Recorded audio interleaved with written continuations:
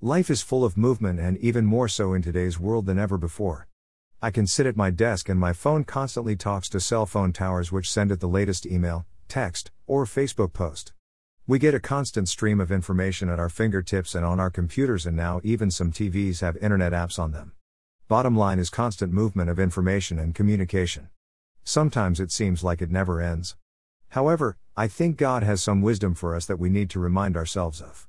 Psalms 46:10 says, "Be still, and know that I am God." Why would the greatest multitasker of all time, he spoke and created all things and didn't rest till the seventh day, tell us to be still? I think he knows that sometimes we just need to unplug from the technology stream and just simply be still. Certainly it helps us to recognize God when distractions are minimized. I find it interesting that God chose or needed to rest at all. When I think about being still, it reminds me of when I was a boy on our family farm in Nebraska. Sometimes I would find a place of solitude out in the hills away from everything and just stop and listen. I would sit for some time and hear birds and wind and all sorts of creation all around me, and I would think about God being the author of it all. The command to be still forcibly reminds us of the fact that God is infinite and we are not.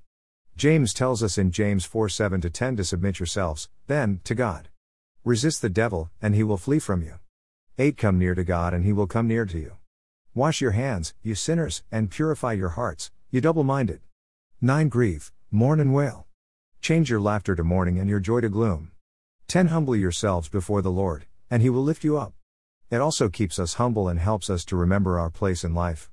Sometimes we think we are in control of everything and forget that it is all in his hands.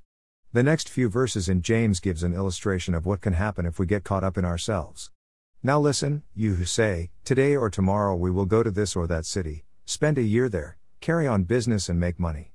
14 Why, you do not even know what will happen tomorrow. What is your life?